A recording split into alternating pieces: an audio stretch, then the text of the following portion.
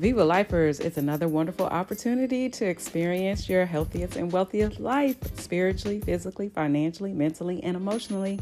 It's Dr. Kelly OMD here, your board certified physician and healthcare executive that is bringing you the game. So today, we know the struggle is real, but your higher power is more real. I can just pretty much say that my God is and cover everything. As we go through medical challenges, staffing challenges, personal challenges, professional challenges, it is crucial for us to stay faith-filled.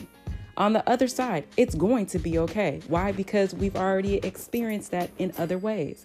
We are grateful and thankful for our family, friends, teammates, colleagues, co-workers who thrive off of collaboration, effective communication, and dare I say, a high of victory.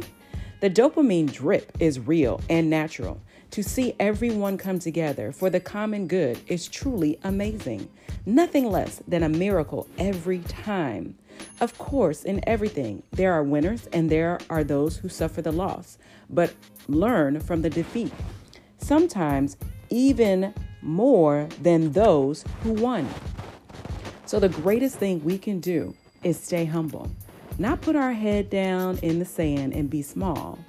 Just acknowledge, learn, celebrate, or not, and move on to be available to create and experience life's moments to the fullest. What do we call that? Viva life. So the word of the day is brave. Bravery means to be ready to endure danger, pain, or challenge. Showing courage, enduring or in the face of without showing fear. The etymology is bravo equals bold. And you know I say all the time, go forth and be bold and bodacious. So what we're saying is go forth and be brave. So our forgiveness and release. I let go of the fear to face difficulties. We affirm I am bold, brave, and courageous.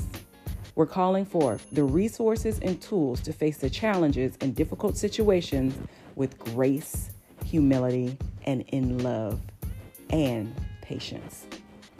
We are grateful for the community of love and support to be brave in this universe. So go forth, be prosperous, be brave, bold, courageous, bodacious. Understand that you come from, and you will leave a legacy. And most importantly, what are we going to do today? Viva life.